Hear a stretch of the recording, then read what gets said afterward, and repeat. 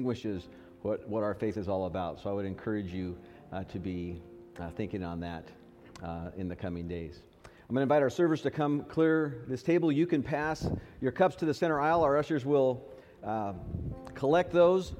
And as they're doing that, I'm going to remind you that this is promotion day at First Baptist. Now, what that means is stuff like our seniors get recognized and we, give them a handshake and pray for them and stuff like that. But there's some other more subtle things that happen at First Baptist on promotion day that you're not always aware of. And one of the things that happens is everybody in their class or their Sunday school class or whatever moves up a grade. So if you were a first grader, you move to second grade. It's very exciting. Very exciting. Except if you're a fourth grader moving to fifth grade. Because what that means, if you're a fourth grader moving to fifth grade, is that you used to be able to go to children's church. You didn't have to come and hang out with the big people. And you didn't have to listen to that guy standing up front doing whatever he does.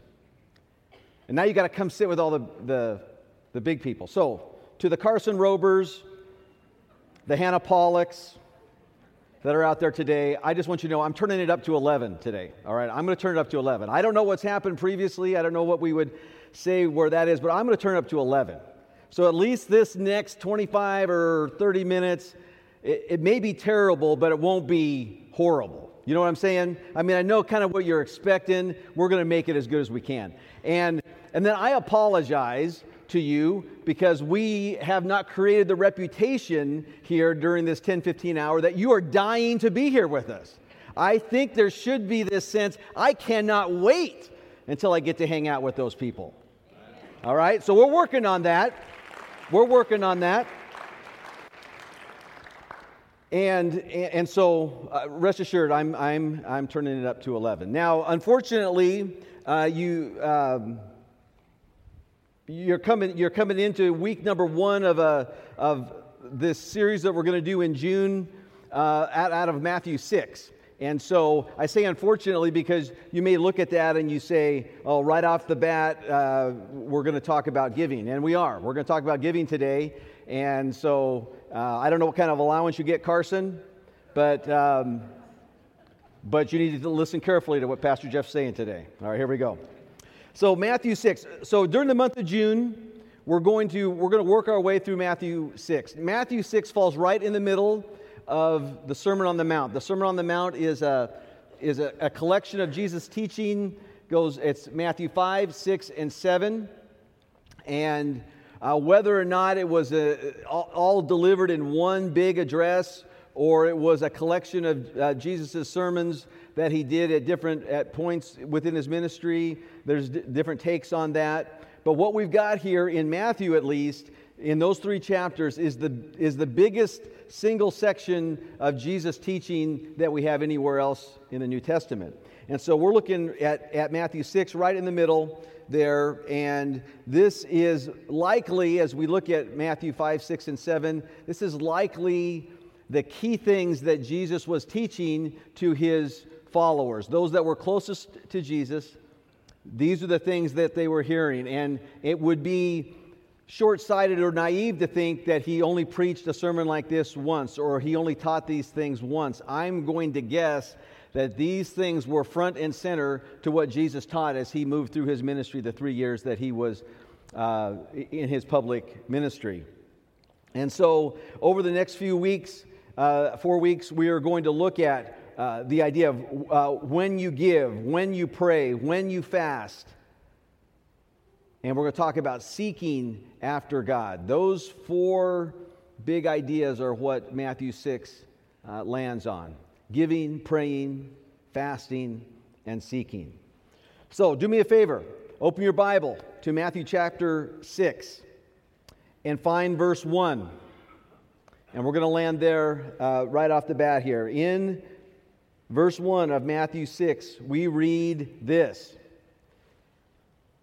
Beware of practicing your righteousness before men to be noticed by them. Otherwise, you have no reward with your Father who is in heaven. So this verse, this very first verse in Matthew 6, I believe is an introduction to the whole rest of Matthew 6.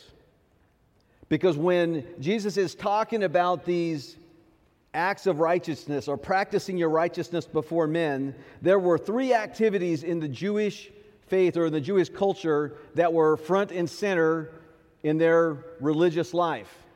And it was giving to the poor, giving alms to the poor, or giving offering in the temple. There was prayer, and there was fasting. Those three things were very central to the Jewish faith. And so Jesus says, beware of practicing your righteousness before men to be noticed by them. Now, I don't believe that Jesus is talking so much about the how we practice these things as much as he's talking about the why. What's the motivation? Are we doing these acts of righteousness, whatever they may be? Are we doing them to be seen by others so that others would notice our deep spirituality or our deep commitment to God? Or are we doing them because out of a love for God or out of a wanting to God to be honored in my life? The motivation, I believe, is what Jesus is speaking to. We might give so that people would notice our great generosity, or we might fast and let people know about it so they can see how deeply committed we are to wanting God to speak in our life. And that would be the wrong motivation.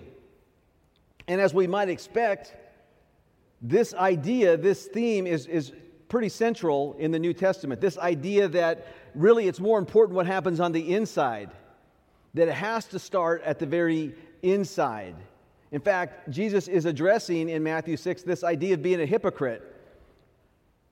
And a hypocrite is a person that basically says they are or they do one thing, but when it comes right down to the actual activities, they may believe one way, but they live a different way. And Jesus is highlighting the problem of the hypocrite. And then we have to ask, before we jump into the rest of our passage for this morning, this idea of rewards. Jesus says in verse 1, otherwise, if you do these acts of righteousness to be noticed by men, you will have no reward with your Father in heaven. So what is the place? What is this idea of rewards that Jesus is talking about here? And let me say this, through this whole month, you may take issue with some of the things you hear, or you may wish I wasn't saying maybe some of the things I'm saying. The good thing about where I'm coming from this month is you don't have an issue with me, you have an issue with Jesus. Because these are Jesus' words. Okay, this is Jesus talking. I'm doing my best to communicate my understanding of what Jesus is trying to say, but your issue isn't with me, it's with Jesus. You can take it up with him. So, rewards. What are we to make of that? Because let's be honest, if we look in the Bible, rewards, it's a regular part of what we see in the Bible. Let me just give you a few examples. In Colossians, Paul says in Colossians, whatever you do, work heartily as for the Lord and not for men, knowing that from the Lord you will receive the inheritance as your reward. You are serving the Lord Christ. In the book of Hebrews, the author says, and without faith it is impossible to please him. For whoever would draw near to God must first believe that he exists and that he rewards those who seek him. In the book of Matthew, later on, Jesus says, well done, good and faithful servant. You have been faithful over a little, I will set you over much. Enter into the joy of your master. And then Paul, in the book of 2 Timothy, says, henceforth, there is laid up for me a crown of righteousness, which the Lord, the righteous judge, will award to me on that day, and not only to me, but also to all that loved his appearing.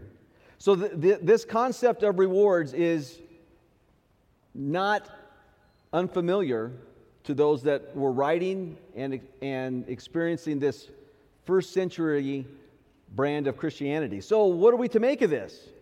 I mean, I'm sure most of us would say, hopefully, hey, I don't do what I do, I don't live the way I live, I don't practice my faith the way I do because of the rewards that I'm anticipating. Most of us would say, I do what I do, I live the way I live, I practice my faith the way I do because of it's out of a response of love for God, for what God has done for me. And that's where I come down. I mean, my life, what I've chosen to do is a response of love for God's great love in my life. That's all well and good, but the Bible still talks about the fact that there are rewards coming my way. And so I have to ask, well, what's the nature of these rewards? Well, that's a good question. And I asked Peter Pollock this morning if he would go on to heaven for us this morning and then come back and tell us so that I would have a straight answer. He was unwilling. He was unwilling to go. He wasn't sure he could make it back. So to say, hey, I absolutely know what this is all about, I don't think I could say definitively. But listen to 1 Corinthians. First of all, I think we need to recognize that these rewards are directly connected to what happens. These rewards that I'm anticipating in the future are directly connected to what happens now. Paul says in 1 Corinthians, according to the grace of God which was given to me, like a wise master builder, I laid a foundation, and another is building on it. Each man must be careful how he builds on it, for no one can lay a foundation other than one which is laid, which is Christ Jesus. Now, if any man builds on the foundation with gold, silver, precious stones, wood, hay, and straw, each man's work will become evident. For the day will show it, because it is to be revealed with fire, and fire itself will test the quality of each man's work. If any man's work which he has built on it remains, he will receive a reward.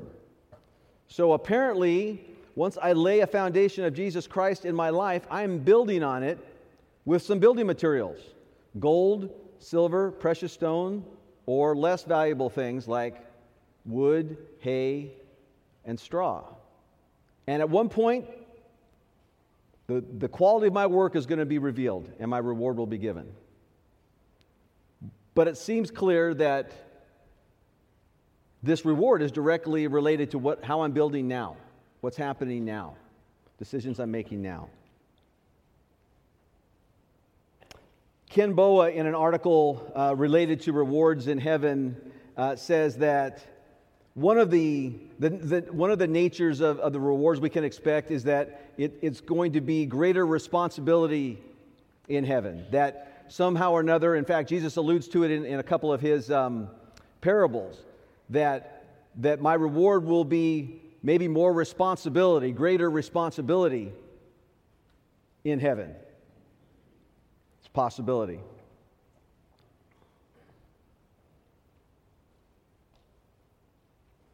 And then finally, it could be related to just my ability to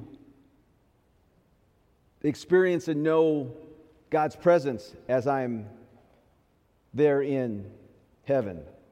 A.W. Tozer says this: every Christian, listen carefully now, every Christian will become at last what his desires have made him. We are the sum total of our hungers. The great saints have all had thirsty hearts. Their cry has been, my soul thirsteth for God, for the living God. When shall I come and appear before God? They longed after God. Being in God's presence consumed them. It propelled them onward and upward. There's no greater thing, no greater reward we could receive than to be in God's presence. And as we think about that as a reward for decisions made in this life, it should remind us how significant these decisions are. C.S. Lewis, in his book Mere Christianity, said that all the scriptural image, the idea of harps and crowns and sitting on fluffy clouds, people think, hey, I don't want to go to heaven if I'm just going to sit on a cloud and play a harp for eternity. C.S. Lewis says, of course, those are merely symbolic attempts to express the unexpressible. People who take these symbols literally might as well think that when Christ told us to be doves, he meant that we were to lay eggs. So we have a picture of these rewards in the future, and I'm going to say I don't have a full understanding, nor do I believe we are we intended to have a full understanding of what they consist of, other than that they appear to be very real. And so then real quick, I would just say, well, what about in this life? What about rewards in this life? And I'm reminded that Jesus said that He had come to give us life and give us abundant life, that there is a reality that as I come to faith, as I come to understand a relationship with God through Jesus, that I can experience life as it was intended to be, not just as something that's going to happen in the future, but something I can experience now, that I can understand the abundant life now, that I can understand God's peace, God's love, God's joy in my life today. And I think the second part of our rewards here and now on earth is that we have the privilege of being part of God's eternal mission, that He has granted us to do His work, to be worthy to do His work in this world, and to take the gospel, the good news that we just spoke of, and take it to a world that needs to hear it. So that's verse 1. We need to beware of practicing our righteousness before men, to be seen by men. There'll be no reward from our Father in heaven. So let's look more specifically at this first idea of giving. So in Matthew chapter 6, verses 2 through 4, Jesus goes on to say this: "So when you give to the poor, do not sound a trumpet before you, as the hypocrites do in the synagogues and in the streets, so that they may be honored by men. Truly I say to you, they have their reward in full. But when you give to the poor, do not let your left hand know what your right hand is doing, so that your giving will be in secret, and your Father who sees what is done in secret will reward you." Now, first idea out of these 2 or 3 verses is the idea of when, not if. Jesus does not say, if you give. He says, when you give. The expectation that Jesus has is that we will give. That His hearers, when He was teaching, that they were givers. When you give. When, not if. It was a central part of the Jewish faith, as I've already mentioned. And Jesus taught often on this idea of giving. In fact, Jesus told 38 parables throughout the New Testament. 16 of those parables have to do with money. It was a central part of what Jesus taught. And generally there's 2 big ideas there, that God desires to meet our needs supernaturally, that He wants to meet our needs. And secondly, there's this idea in His teaching that there's a danger in allowing our resources to control our life. So here's what I find beautiful about the Bible and about just humanity in general. It would be very easy to say, well, hey, that was 2,000 years ago, and it's different now. Is it really? If Jesus is teaching these things in the year, 35 AD, and it can be that clear about the problem of resources and money in people's lives, I can't imagine that the specifics have changed for sure, but people haven't changed that much. We're allowing the same kinds of things to control our life. And we have the greatest example of giving right in front of us as we look at the life of Jesus. Paul said about Jesus in 2 Corinthians, "For you know the grace of our Lord Jesus Christ, though He was rich, yet for your sake He became poor, so that through His poverty you might become rich." We've seen that. We're aware of that. The greatest giver ever to walk the earth was Jesus.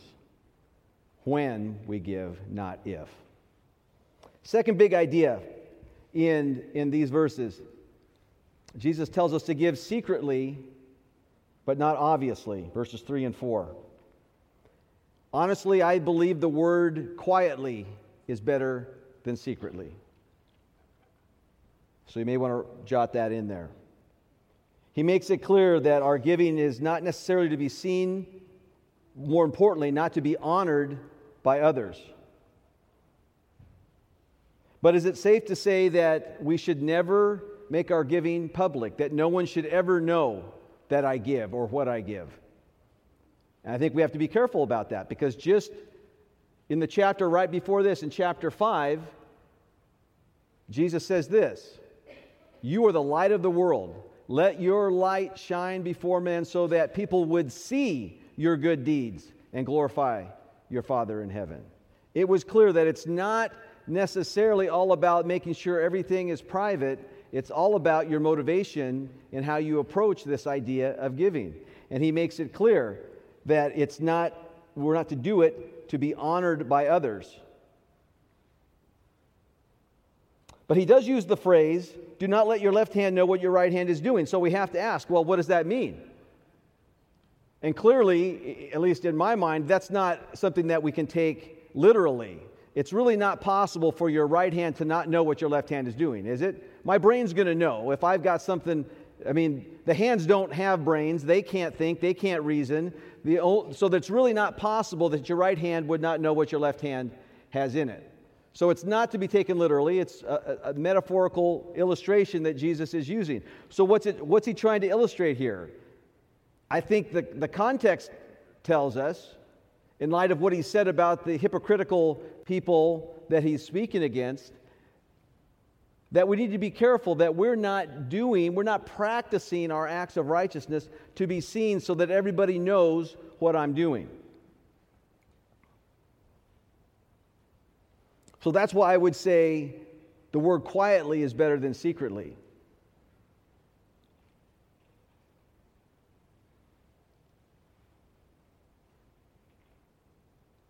Now, probably more accurately, what was happening here with the rabbis other than Jesus is they're teaching on this very same thing. When they talked about giving secretly, the idea in most of their teaching was not so much that I'm giving an amount secretly, but who is receiving the gift. That I shouldn't be concerned so much about who's receiving the gift I give, that I give it and allow it to be given to those that are in need. And so they had different ways of making sure that happened in the temple and making sure that those that were in need were getting the resources that they needed. So perhaps we need to think about being generous givers and be less concerned by exactly who gets it. God calls us to be generous with our gifts, but maybe not to control every aspect of where those gifts go. Here's one other issue regarding giving secretly or confidentially that is potentially problematic. And I realize this is kind of maybe North American, Western, we keep our financial dealings pretty tight to ourselves. We're not always real open. Some of you might be, but most of us, we keep it pretty tight. And that's probably okay. The potential temptation, though, is the fact that we handle this so confidentially that I could give the illusion that I am being generous when I may not be. This is a temptation. And so as a church, we take seriously the idea of wanting to encourage one another to good deeds. Hebrews 10 reminds us that we should be encouraging each other to do good things. But when it comes to giving, we might talk about it, but to what degree are we really, with some kind of level of accountability, holding people close to us to generosity in our giving? It's a central part of our faith, for sure. So verses 2, 3, and 4, Jesus is speaking about this idea of giving. Later on in chapter 6, he comes back to it. So I'm going to ask you to turn or look down at verses 19 to 24. So we've talked about when, not if. We've talked about giving quietly, not obviously. In verses 19 to 24, the third big idea that Jesus gives us in Matthew 6 is that we need to store in heaven, not on earth. So Matthew 6:19, do not store up for yourself treasures on earth where moth and rust destroy or where thieves break in and steal, but store up for yourself treasures in heaven where neither moth nor rust destroys and where thieves do not break in and steal. For where your treasure is, there your heart will be also. The eye is the lamp of the body. So then if your eye is clear, your whole body will be full of light. But if your eye is bad, your whole body will be full of darkness. If then the light that is in you is darkness, how great is the darkness? No one can serve two masters, for either he will hate one and love the other, or he will be devoted to one and despise the other. You cannot serve God and wealth. So again, Jesus doesn't pull any punches. I think he gets right to the point. And he reminds us that we need to store in heaven and not on earth. So I want to point out 4 quick things in this second section on giving that Jesus highlights. First, do not treasure earthly possessions, verse 19. Why? Well, quite frankly, because they are temporary. Moth and rust destroy, thieves break in and steal. You can't take it with you when you go. You fill in the blank. Why treasure something that is simply an earthly possession? Treasuring our earthly possessions leads to greed. Jesus said this, beware and be on your guard against every form of greed. For not even when one has an abundance does his life consist of his possessions. Jesus is saying, listen, you can get as much as you want. Your life, the meaning of your life is not going to be fulfilled by the possessions that you have. Do not treasure earthly possessions. These things are deceptive. They distract from what is truly valuable. Jesus' parable of the sower says that things are going to creep into our life, things that are going to distract us from the true vision, the true goal, the true meaning of life. And many times, the things of our life can pull us away, can distract us. In fact, it creates within us a false sense of security that we get this sense that if we run into issues or we get into problems, that we've got the resources to bail us out rather than relying on God. Second big idea here that Jesus highlights is money and other resources can be exchanged for heavenly treasure. Verse 20. So we have to ask ourselves, what are things that are valuable now that will hold value in eternity? What are those things? Thankfully, God has been so clear to us. How we treat one another. Micah 6:8 talks about the idea that it says, I have shown you what is good and what the Lord requires. Do justice, love mercy, walk humbly with God. These are the things that have value. How we treat one another.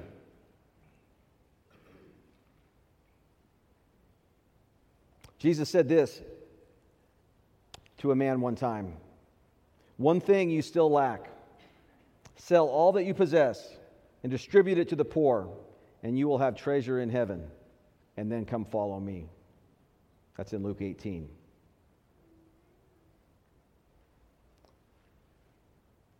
So there are things that we can do now, as we live now, that hold value not just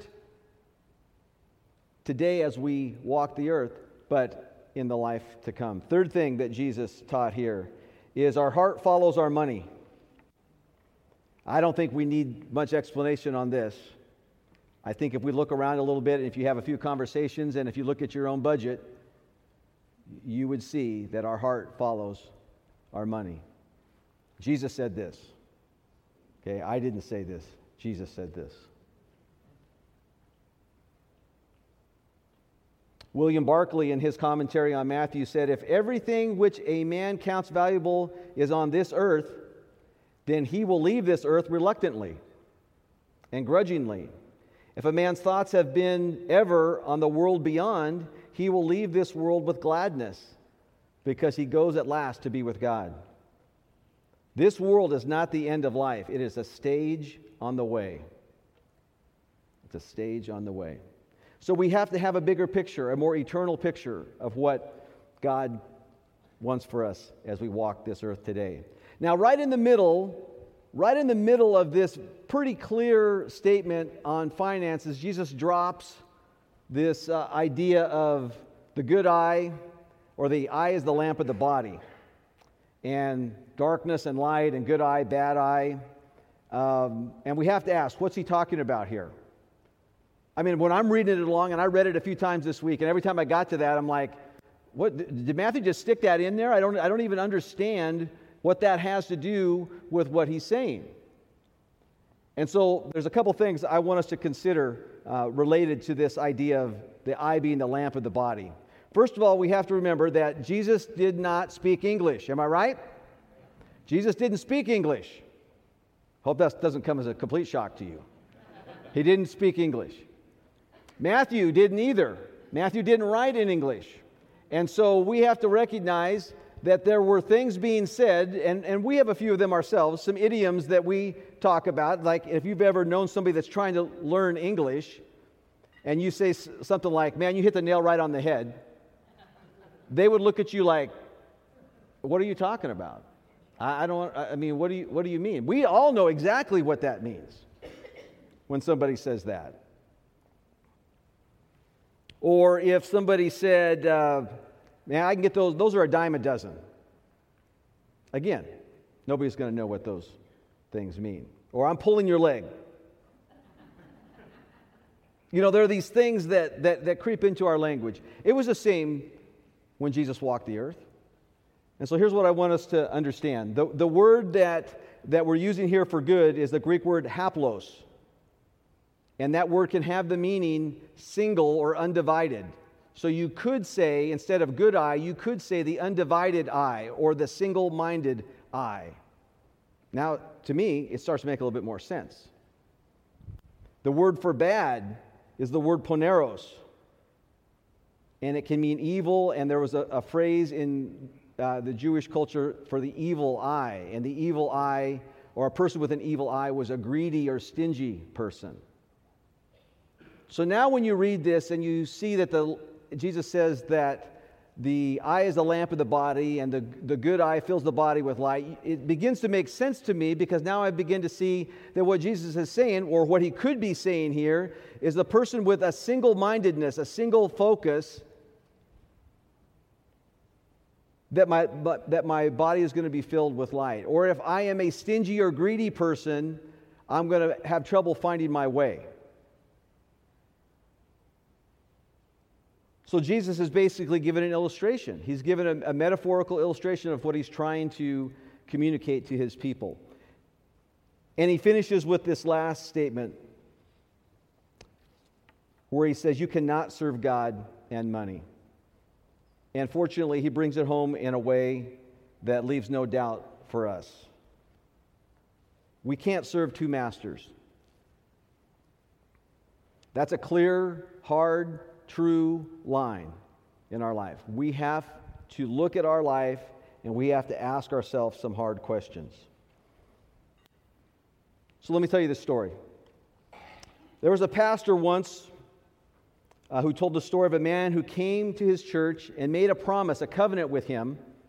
They were both young men, and when they were young, that they made a promise to one another that they would tithe 10% of their income every year. So both men, they were young, neither of them had much money, but that didn't stay the same for long. The layman tithed $1,000 the year that he earned $10,000. He tithed $10,000 the year he earned $100,000. He tithed $100,000 the year that he earned $1 million. But the year that he earned $6 million, he just could not bring himself to write out a check for $600,000 to the church. So he called the pastor and asked if he could come see him. And he walked in and said to the pastor, "You've got to help me. This tithing thing is getting out of control. Can you release me from the promise that we made those years ago? It was fine when my tithe was $1,000, but it's gotten to where I can't afford it." And so the pastor knelt down on the floor and began to pray silently for quite a while. And eventually the man said, "What are you doing? Are you praying that God would let me out of my promise to tithe?" And the pastor said, "No, I'm praying that God would reduce your income back to $10,000.